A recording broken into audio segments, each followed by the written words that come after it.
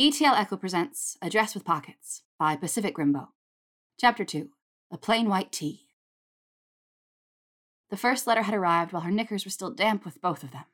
Tuesday, February 15th. Pansy, thank you for... I'll never for... Owl me soon? Neville. There was an ink splatter near the bottom where he'd apparently dropped his quill. She didn't owl him back. The second one came in the evening, while she was getting into the soaking tub in her family's London townhouse. She'd forged ahead through the disastrous maudlin photo shoot with Draco and Hermione, both idiots. And then she'd had owls throughout the day from Narcissa giving her updates on Lucius, also an idiot. She was done for the day. For the month, with Malfoys and soon-to-be Malfoys, and ready to let her stress dissolve into a steaming fugue of scented bath oil. Thursday, March 2nd. Pansy, I hope you've been well. I'll be back in London for a while. Flew me, if you like. I think of you often. Neville. She brought the creased parchment close to her nose and inhaled, but she couldn't find the scent of him anywhere on it. She dropped the letter on the floor next to the tub, closed her eyes, and breathed in a mouthful of perfumed steam, floral notes over an earthy vegetal base, potent and expensive. For the first time, she found it disappointing. She received the third letter in her Paris studio, pins in hand and squinting at the hem of a bridesmaid's dress, her wand clenched between her teeth. Monday, March 20th. Pansy, I'm in Tokyo for 2 weeks. I have a weekend free. I can meet you anywhere. Neville. In the bottom right corner, a hasty postscript read, I can't stop thinking about the way you taste. She had the portkey ordered within an hour. 4 days later, she arrived just outside the Koredo Muromachi shopping complex in Nihonbashi, black leather weekender bag in hand, and from there apparated into the lobby of her hotel. Housed in the top floors of a luxury tower rising above its neighbors in the Tokyo skyline, it was exclusively for visiting guests, and she was shown into her suite by a pretty young witch who eyed Pansy's knee-length blush pink dress. Do you like it? Pansy asked. It's so beautiful, the girl gushed. You look like the sample size, Pansy said. I'll have my assistant send one in this style over. Show this card in one of the witch's dress shops in Ginza that carry my line, and they'll adjust it for you. As she kicked off her heels, she reached into her pocket and pulled out a business card with the Parkinson logo and handed it over. It has pockets, the girl exclaimed, and Pansy gave her a wry smile. One of my signatures, she answered.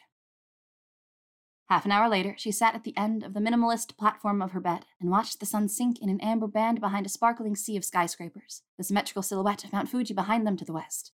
What was she doing here? Fucking Longbottom, which she told herself she'd never do again.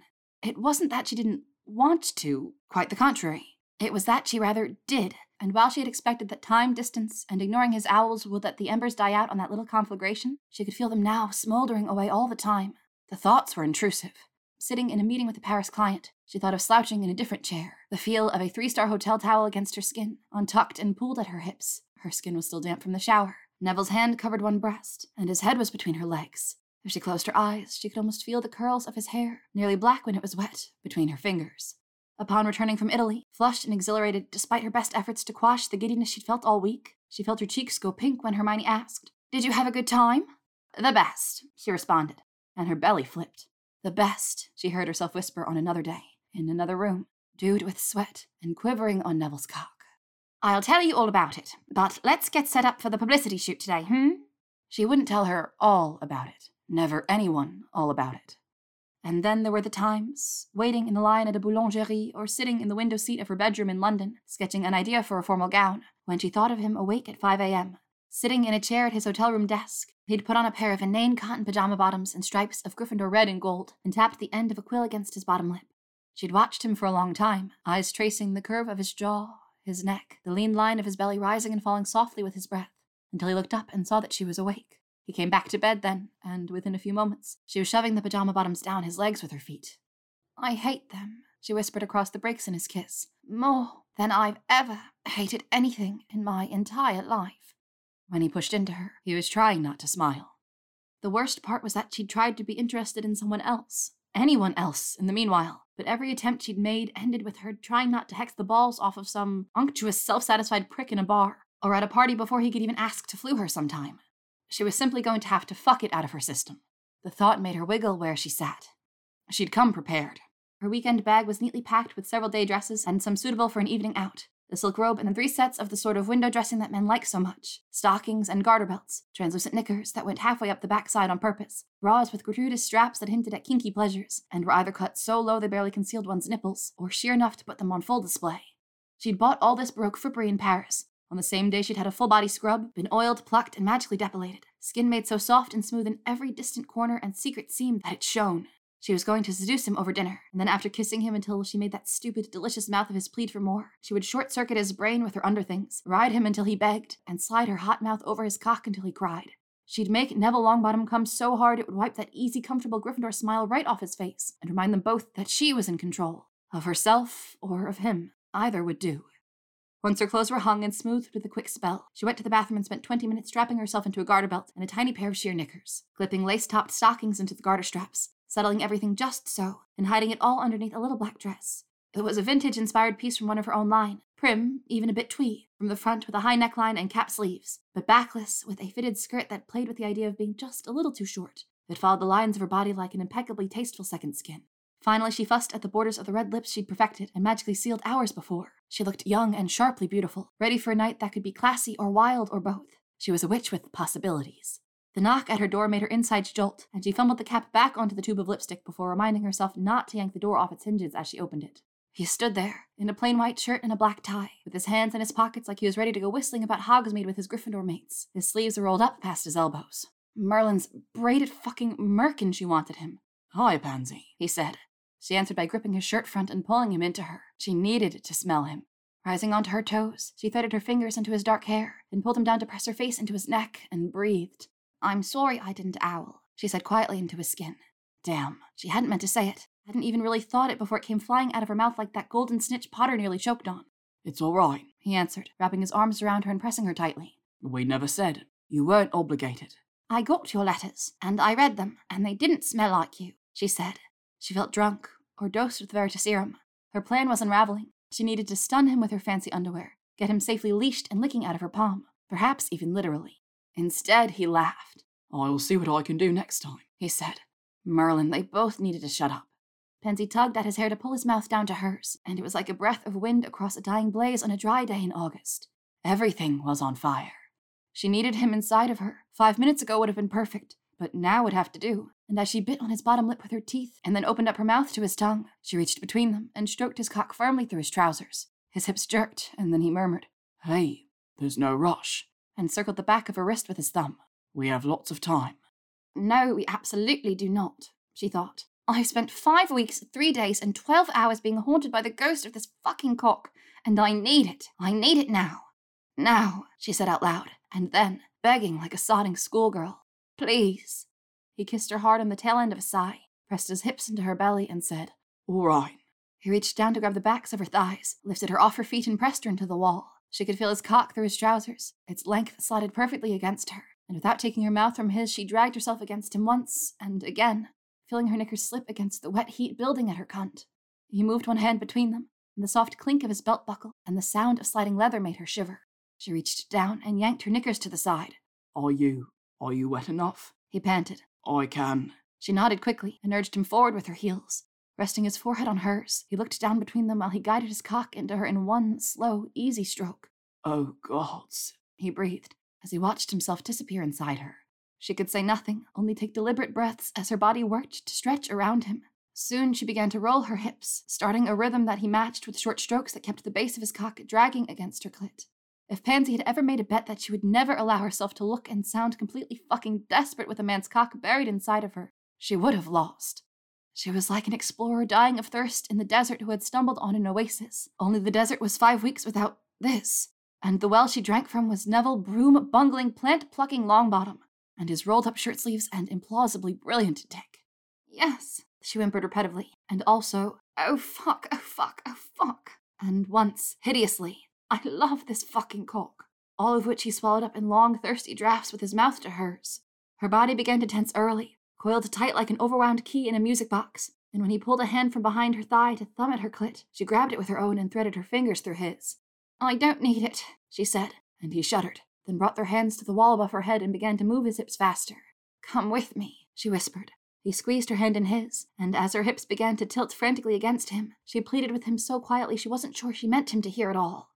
"Please, please, please." "Okay, shh, I will. It's okay." With that, she came, hard and fast, clutching at him with her legs and her cunt so tightly all he could do was rock his hips into her while she pressed a silent, open-mouthed cry against his lips. He thrust into her 2 more times, and then groaned hoarsely while their bodies stuttered against one another. Her long sigh came down as equal parts satisfaction and relief.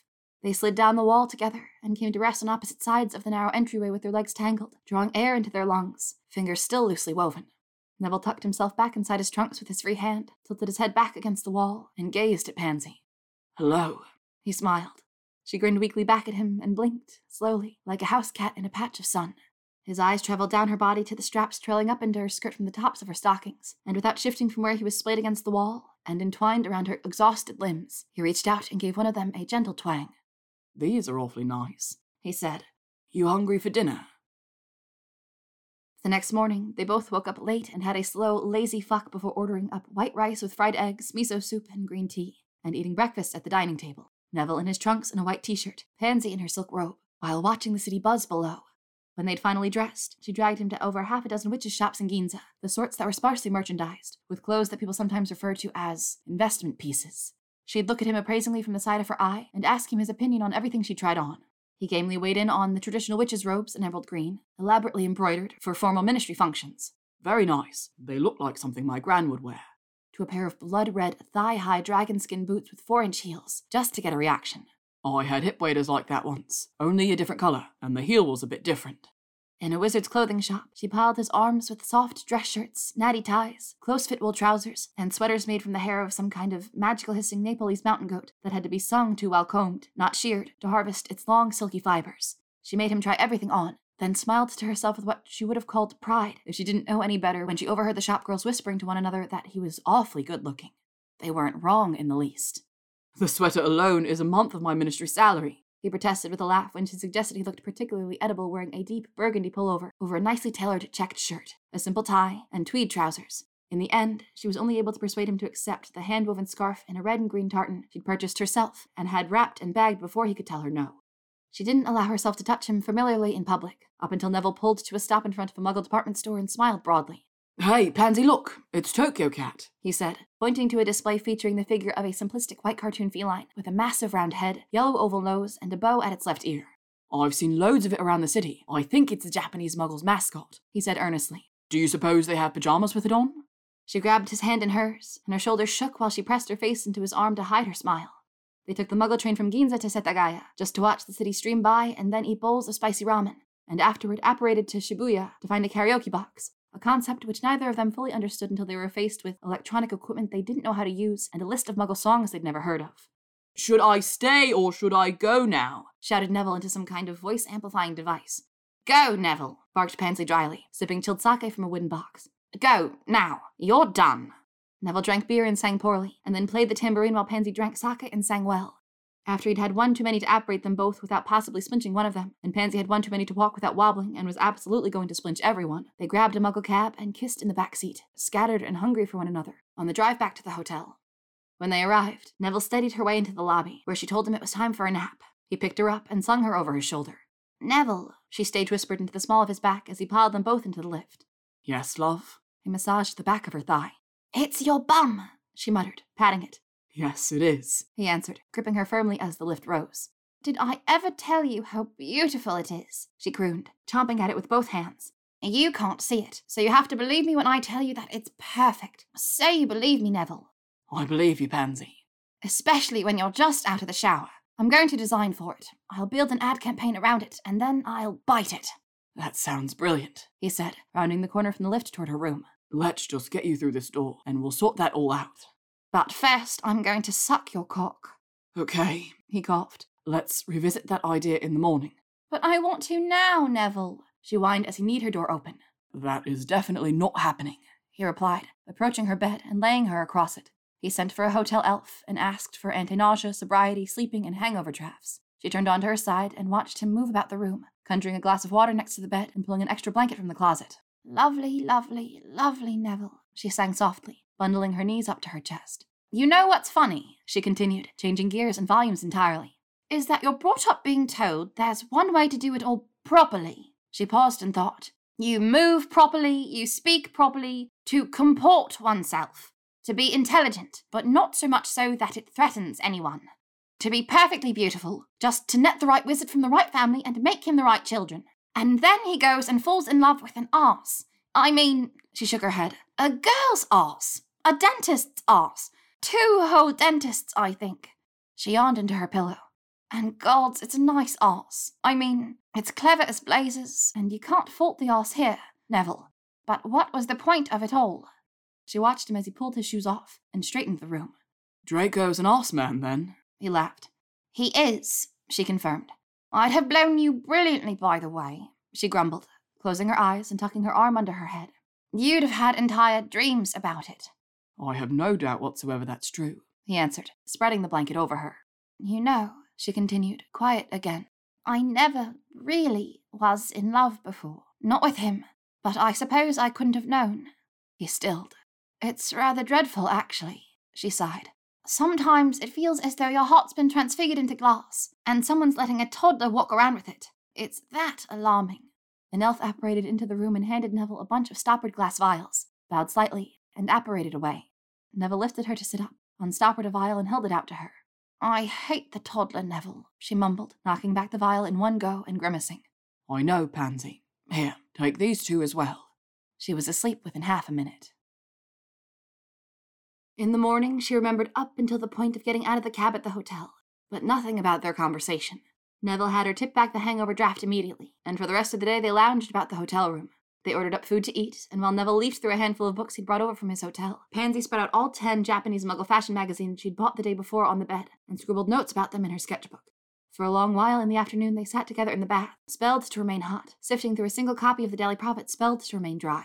Finished? Pansy asked Neville before flipping each page. As it approached evening, Neville announced that it was time to go out. If I ask where we're going, will you tell me? She wondered. Dress for being outdoors, he said, at night. They ate thick udon noodles and crispy tempura at a counter, and then Neville took them on a walk, ending at the Sendagaya gate of the Shinjuku Gyoen, a large national garden. You'll have to come back for the plants without me, Pansy teased. Come on, you'll see, Neville said, taking her hand. They passed through a turnstile where Neville swiped some sort of card to let them in, and then he pulled them to the right. There was a gate, 2 rectangular doors set into a roofed wooden frame, the left one propped slightly open.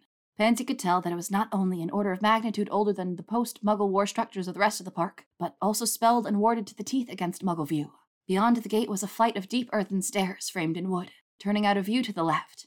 Everything was silver green and hushed as he led her around the curving trail that suddenly opened up into a grove of trees. There were 20 of them, each a tall black-limbed silhouette in the dusk, and all looked entirely bare, their stark branches twisting into a darkening sky. Pansy wondered what on earth they were doing here. At the border of the grove, there was a sort of potter's shed, green with lichen, and from it emerged a man. He was older than the both of them, but not by many years, and he carried a lit wand in front of him. Neville, hey there, he said. He had an American accent, not one she was entirely familiar with, but something like the wealthy witches from California Pansy sometimes met with in Paris and London. Hiya, Tom, Neville replied. This is Pansy Parkinson, he continued, gesturing toward her. Pansy, this is Tom Akiyama. He's a magico-entomologist with Makusa. Hey, Pansy, nice to meet you, said Tom, arm out and ready to engulf her in one of those crude American handshakes. Pansy placed her hand lightly in his, with relaxed fingers, palm angling down. Makusa? She asked. But before anyone answered her, both Tom and Neville's attention was drawn up to the bare trees. It's pretty much dark at this point. I think they're about to go, Tom said, and Neville nodded. Tom muttered a quick, Nox, and the 3 of them were plunged into near total darkness. What's about to go, Neville? She pressed anxiously, but he didn't answer. Nothing happened for a good 2 or 3 minutes, during which Pansy deeply questioned her interest in men who kept her after dinner hours in the dark in closed public gardens. But then the space around them suddenly began to grow lighter. Watch, Pans, Neville whispered.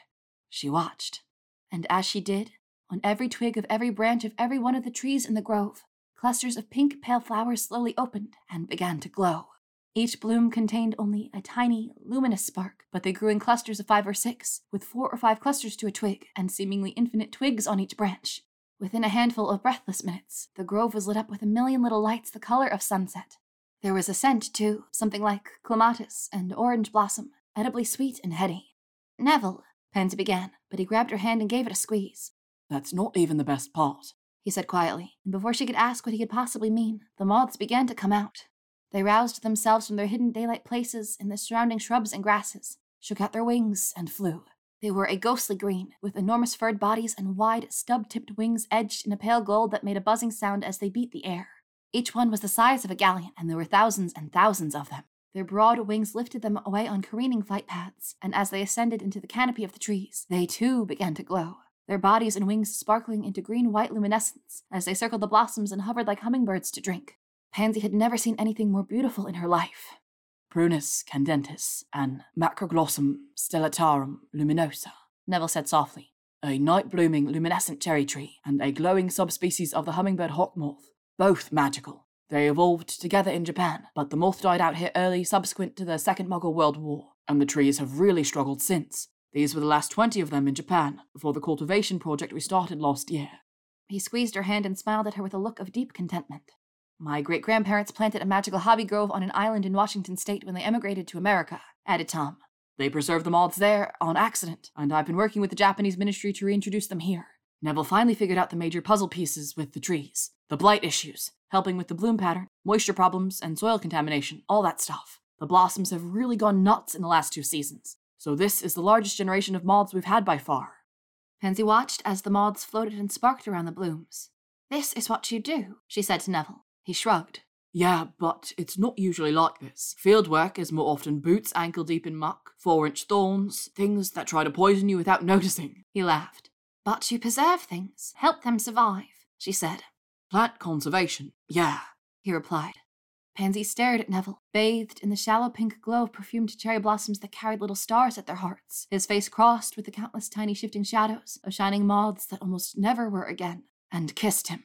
Off in the grove, she could hear Tom and his big American laugh. Pansy was set to port key into Tokyo at 6 o'clock on Monday morning and arrive in Paris at 10 o'clock on Sunday night, the only form of time travel she cared to explore. At 4 a.m., her robe was invisible in the dark, and unwilling to wake him with an illuminated wand, she pulled Neville's white t-shirt from the floor and tugged it over her head on the way to the bathroom. She tried her best to be silent as she crept back toward the bed, but he sat up, propped himself on his elbow, and stared at her. Something in his face looked wounded. What? She asked. He said nothing, but sat up more fully and swung his legs over the side of the bed. Neville, what's wrong? She pushed. He cannot say that this was the last time, she thought. Come here, he said finally. She walked cautiously toward him, pausing an arm's length away before he reached out and wrapped his hands around the backs of her thighs and pulled her closer. She stood between his knees. He pressed his forehead into her chest and breathed in deeply. Pansy, he said. She was petrified. She'd had a plan. It was all under control. What was it? It had something to do with naughty knickers, but they were buried at the bottom of her bag, entirely forgotten. How had she forgotten them? This is my shirt, he said hoarsely, rubbing the hem between his fingers. It is, she admitted. I think, he said, weighing his words carefully, that you're actually trying to kill me right now. He lightly ran the tips of his fingers from the backs of her knees, over the backs of her thighs, over her backside, up the length of her back. She was entirely bare underneath. You want me to take it off? She asked. His hands stilled. No, he answered. Yes, no, I don't. She smiled and dropped to her knees in front of him. He was hard even before she began to press kisses against the inside of his knees, and by the time she had reached into his trunks and pulled him out, the tip of his cock was leaking against her hand. She licked the thick bead of moisture away from his head and looked up at him through her eyelashes while she flicked her tongue softly around him. He looked completely lost. She moaned as she sank her mouth around his head, letting wet trails drip from her mouth and down his length to where her hand circled his base. Because she liked this too. How good her tongue felt lapping against him. How pleased she felt when his cock pulsed under her fingers as she built a rhythm between her hand and her mouth that covered every inch of him. She wanted to see how far she could take him, and with every downstroke of her mouth, her wrist twisting her hand around him and her tongue flicking against him, she brought him closer to the back of her throat. Don't choke, he gasped, while his breath quickened in his belly. Please, I don't want you to. She nodded with the head of his cock still resting on the back of her tongue, and swallowed around him. She went slowly, sliding up and down his length with deliberation and patience, and listened to him unravel. He touched her, too. His hand stroked slowly through her hair, circled his thumbs at the nape of her neck, curved along the helix of her ear. He ran curious fingertips around her mouth while it stretched around his cock, and then reached down to roll her nipple with wet fingers through the fabric of her shirt. His shirt. She clenched her thighs together and slid her mouth over him faster. Pansy. She nodded. I'm going to. You should stop. She shook her head. I don't want you to, if you don't like it. She nodded. Please, Pans. His belly heaved with his breathing. She moaned and pulled him as far back as she could toward her throat, and when he curled around her, coming against her tongue with a cry of, Pansy, she swallowed him down. He picked her up and put her down on the end of the bed. When she came, she could see herself reflected in the glass of the hotel window, a ghost with blurred edges. She had washed away her makeup before bed, and she wore a white t-shirt, pushed up around her shoulders while his hands pulled at the peak of one breast. Her ankles were hooked together against his back, and her arms were cradled around his dark head of hair, his mouth and fingers working between her legs. Beyond her, the lights of Tokyo burned through the last hour of the night. The fourth letter came while she was wrapping up a conversation with Hermione over the flu about whether or not a lipstick she'd recently sent from Paris, that she'd quite adored and really didn't want to have to stop using, was cruelty-free. Pansy knew better than to send her anything that wasn't. Wednesday, March 29th. Dear Pansy, I asked a colleague at Mahotokoro, and she suggested I try a potion. A magical perfume, actually. Its core formula is a relative of Amotentia, but the sole impact is that the recipient will detect a scent they associate with the sender. I'm not sure how this will work. I've been told it can be quite unpredictable. You could smell old beer in a karaoke box, or the inside of a train car. I hope it's something pleasant. Thank you. I'll never forget it. Any of it. Neville. Pansy brought the parchment to her nose and inhaled. It had top notes of cherry blossom and lichen, earthy and sweet. But on the other side of those, the single, unmistakable heart note was him. Thank you for listening to Address with Pockets by PacificRimbaud. If you enjoyed this reading and would like to stay up to date for other chapters and stories from ETL Echo, you can follow us on TikTok, Tumblr, Twitter, and Spotify at etl.echo.audiobooks. ETL Echo, echoing tales of enemies to lovers.